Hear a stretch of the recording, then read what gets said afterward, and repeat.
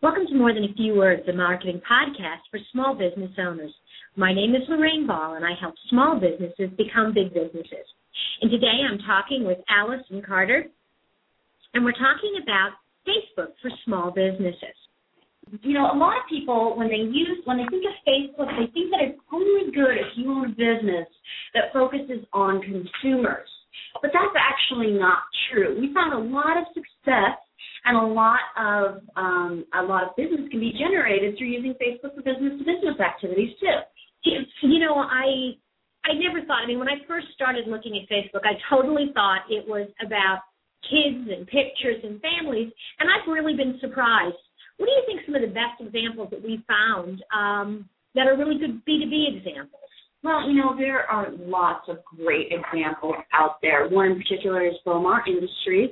They're a local steel fabricator. They're actually a manufacturing company. They do precision laser sheet metal work, and a lot of what they do is for race cars.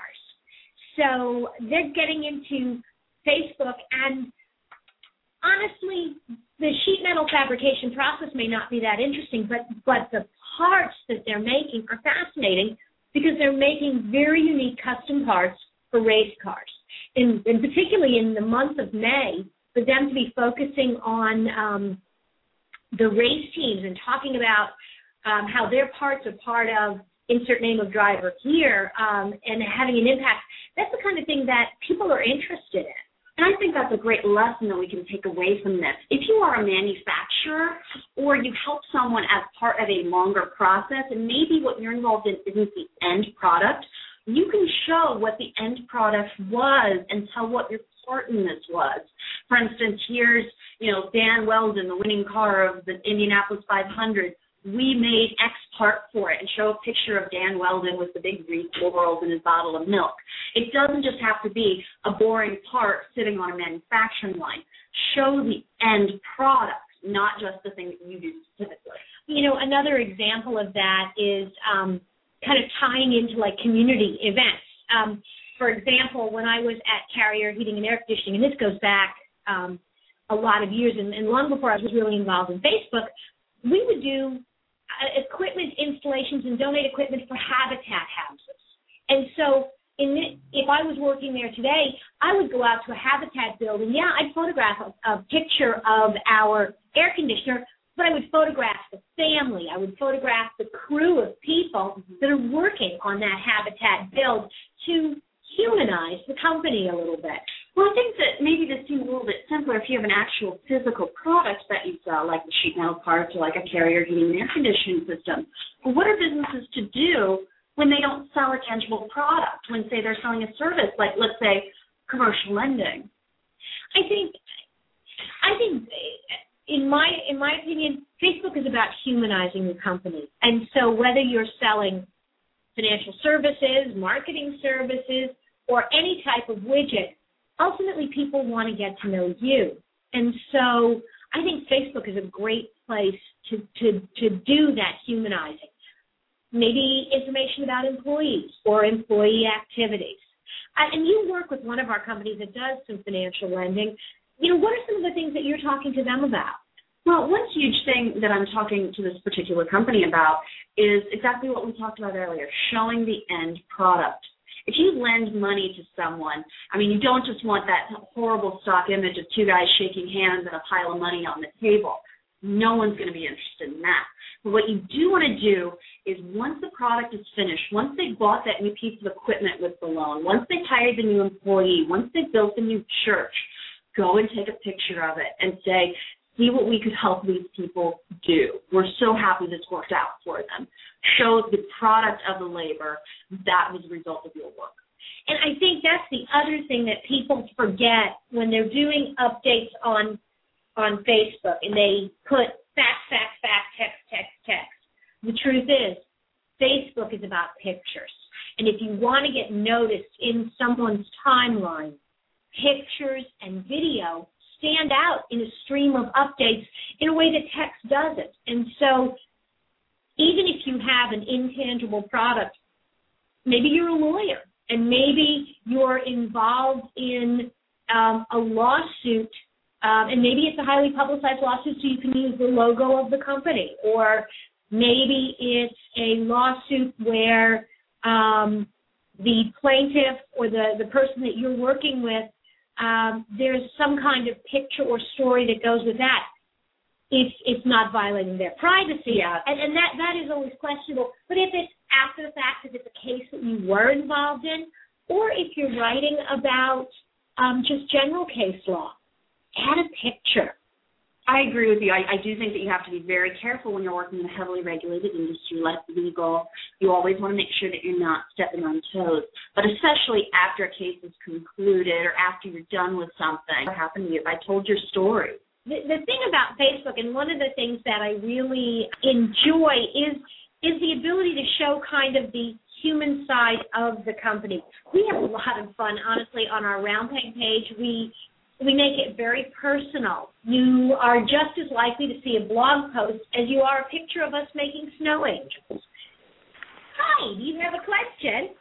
Yeah, you guys are talking about, using Facebook for business, and I think what people are really having trouble with is kind of monetizing it. So can you give me an example of a time that you guys utilized Facebook to acquire some new business or build a relationship with a client? Well, that's a really great question, and it actually ties in very well with this whole idea of personalizing the company. The Round Peg fan page is sort of the lighter alternative to our blog. While we do put some of the blog updates on our fan page, we also talk about the things that we do here at Round Peg. And one of the activities that we do regularly is something called our kind of adventure series. Last year it was Adventures in Dining. This year we're doing Adventures in Culture, and we're going to hit plays and museums. But last year, one of the things that we did was go to a local restaurant, Bub's Burgers, where they make a 1-pound burger. And there's kind of this challenge to eat the 1-pound burger. Now, personally, I had no interest in eating that 1-pound burger, but one of our employees, Jay, did. And so we documented his efforts on Facebook. We took a picture of him before. We took a picture of the hamburger. We took a picture of him afterwards looking a little green, and had some fun, and some of our friends commented on the post. So did one of our prospects. There was a company in Michigan that we were talking to. We'd been talking to the owner, and she had been following our activities on Facebook. And we were back from lunch, and I think Jay was having a little Pepto-Bismol to settle his stomach when she called and said, okay, I'm in. I really feel like I know you guys, and I would like to do business with you. So for us, that was a wonderful sign that we were going in the right direction. Well, I think that raises a really great point. We all want to think that our business is special, that we're different from any other company that does what we do, that there's no marketing firm like us, that there's no lawyer or plumber or whatever just like us. But the fact is, from the outside looking in, we all kind of look the same. So by letting people get to know the people behind the brand, behind that shiny new logo, you're really making yourself stand out from that homogenous, faceless, nameless competition and becoming people. Because ultimately, people do business with people, not with businesses. And I think, Allison, that's a great point. Can you give folks maybe some other examples of things that they might put on their Facebook page that would give people a peek inside a company? Videos are always great. Maybe it's just a short video explaining about what it is that you do, maybe showing a step in your process. Maybe it's a video testimonial. Those are excellent things to put on your Facebook fan pages. They're less formal, they're a little more casual, and it really lets people see what you're all about. The other thing, and we haven't really talked about this, but when you put up a video that features someone else on Facebook or a photograph that features someone on Facebook, if you tag that video or you tag that photograph, and what it does is it allows that person and their friends to easily see the video or the photograph. The advantage is perhaps I'm your customer and I have agreed to allow you to record a video testimonial. And we record it, it goes up on your fan page, you tag it, and now my friends can see that video testimonial. And perhaps one of my friends might be interested in your services as well. So it's a nice way to let the Internet share your story without directly pushing the content. And I think that point about pushing content is an important one. A lot of people, when they start up the company Facebook page, make the mistake of going real gung-ho with it for a month or so. And then they're like, well, this isn't working. No one's called because of our Facebook page. Nothing is happening. I'm just going to let it languish out there. But that's a mistake. What you're really trying to do is stay in the top of your customers' minds. So when the time comes that they need your services or that someone asks them who they would recommend, you're the name that comes to mind. So is it something that's going to happen overnight? No, it is absolutely not going to happen overnight. But slowly, over time, building up Facebook fan pages absolutely can be monetized, as our caller talked about earlier, and can really bring in prospects. There's a couple of studies. One is by a group called, I think it's Synapsis, and what they've begun to do is look at how brand loyalty is different among companies that have active fan pages and companies that don't. They look at repeat purchases. They also look at customer satisfaction and customer issue resolution. And this is something where Facebook has got a tremendous capacity to really help expand your customer service for good or for bad. In fact, I think you have a story about that, don't you? Wasn't there a time where you needed to go to Facebook for customer service? Can you talk about that a little bit? Well, and I've actually gone several times, but one of the ones that really sticks out at Roundhead, we run our business connected to our computers. We have a lot of shared files, and so our server is absolutely critical to our business, and our server crashed, and it was a brand new server, and I got on the telephone with the provider who explained to me that it was going to be a week before they could send me a new server. And no amount of talking to their customer service personnel really made any difference. I got the same party line over and over and over again that it was going to be a week. So I went to their fan page, and I noticed that they were running a contest to give away some piece of equipment, and I posted a comment on their fan page basically saying, you know, guys, it's wonderful you're running this contest, but wouldn't it be nice if you also took care of your customer service issues and got parts to your customers? Now, I have to admit, I fueled the fire by calling investor relations and suggesting they look at their fan page. But the result was that I got a call back from customer service. I got the overnight shipping bill number, and my server was in my office the next day, at which point I put up a really nice thank you note. But it doesn't have to only be for negative. I have a wonderful relationship, it sounds so silly, with Discount Tire. We put a nice note up one time because of a customer service issue, and whoever was running their customer service interaction through their social media reached out and really engaged us in conversation and really talked to my husband and I more about not just tires, but my husband's art, life in Phoenix, where they were based. I feel like I have a friend at Discount Tire. I feel like I have a customer support department that I can rely on at my server company, and it is because of the interaction through Facebook. I think that story really illustrates a critical point. If you have a Facebook fan page and you do not check it on a regular basis, if you log in once a month to see what's going on, you are in trouble, my friend. You may not think that people are going to your Facebook fan page.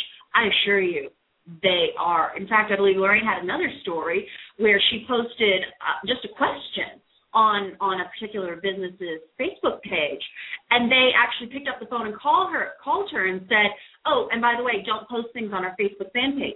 We don't check that. Well, obviously, Yeah, you do. So you really have to make a concerted effort. If you're going to have the darn thing, use it. Check it. Don't let your customers feel ignored hanging out there. It's only going to blow up in your face.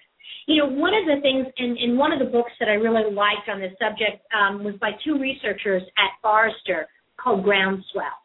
And they really categorized people into different buckets in terms of their social media interaction. The number of people that will create original content is very small. There's a slightly larger circle of people that might be what are called critics, where they will comment on content that is already created. But the vast majority of people are collectors. They simply go out there and review information and collect content, but they will not comment. It doesn't mean they're not coming. It doesn't mean they're not looking at your information. They're just not motivated to action. And for that large group of people who are just coming and checking you out, make sure you have something worth coming back for. Absolutely. I think that one of the simplest traps that's easy to fall into is to measure your Facebook using only things like number of fans, and number of conversations and likes. That's a very shallow metric, okay? Because like Lorraine just said, many people won't comment, won't like, won't interact with your page in any way, but that doesn't mean they're not reading it. And even if someone does like your page, say they like your latest status update, it takes me one movement of one finger to like your status update. That is such a low buy-in, it does not mean I have any relationship with your brand. The relationships really come in when you can move someone from your Facebook page to your website. And this is the critical point. Whether it's a business-to-business interaction or a business-to-consumer interaction, the point is that what you're really looking to do is bring them to your website where you can have a longer conversation. So you've got to be looking at your web stats. How many customers are coming from your Facebook page? We have a company that we're working with, and the business owner is very high profile on Facebook, and he's got a lot of personal interaction. And when we tried to encourage him to begin putting more content on his company fan page, he was resistant because he didn't feel like he was getting the same conversations.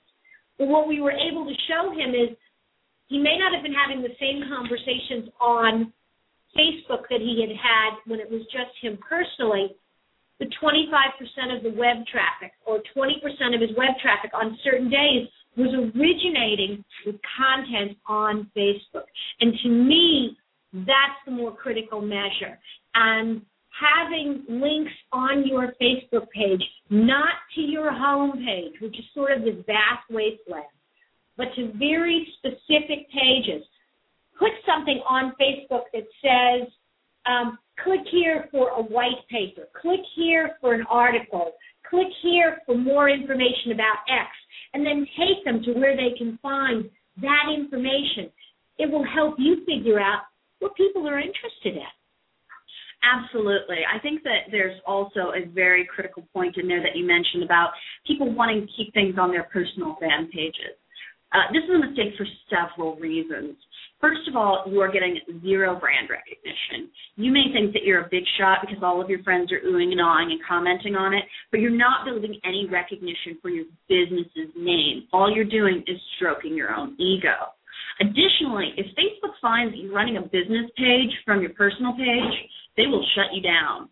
That is against Facebook TOS terms of service, and you will get in trouble for it. Additionally, if you have a personal profile, you can only have a maximum of 5,000 fans. Well, that sounds like a lot of people. It does, but not if you're running a popular business page. It's very possible to get that many fans and more. What happens if you get 5,000? Poof.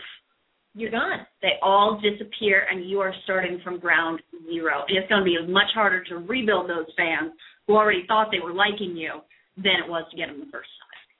And there is now within Facebook the opportunity, if you've created a page, and it is a personal page, to transform it on a one-time transition to a fan page. You're going to lose some of your pictures, but you will retain your friends as fans, and I think that's really important.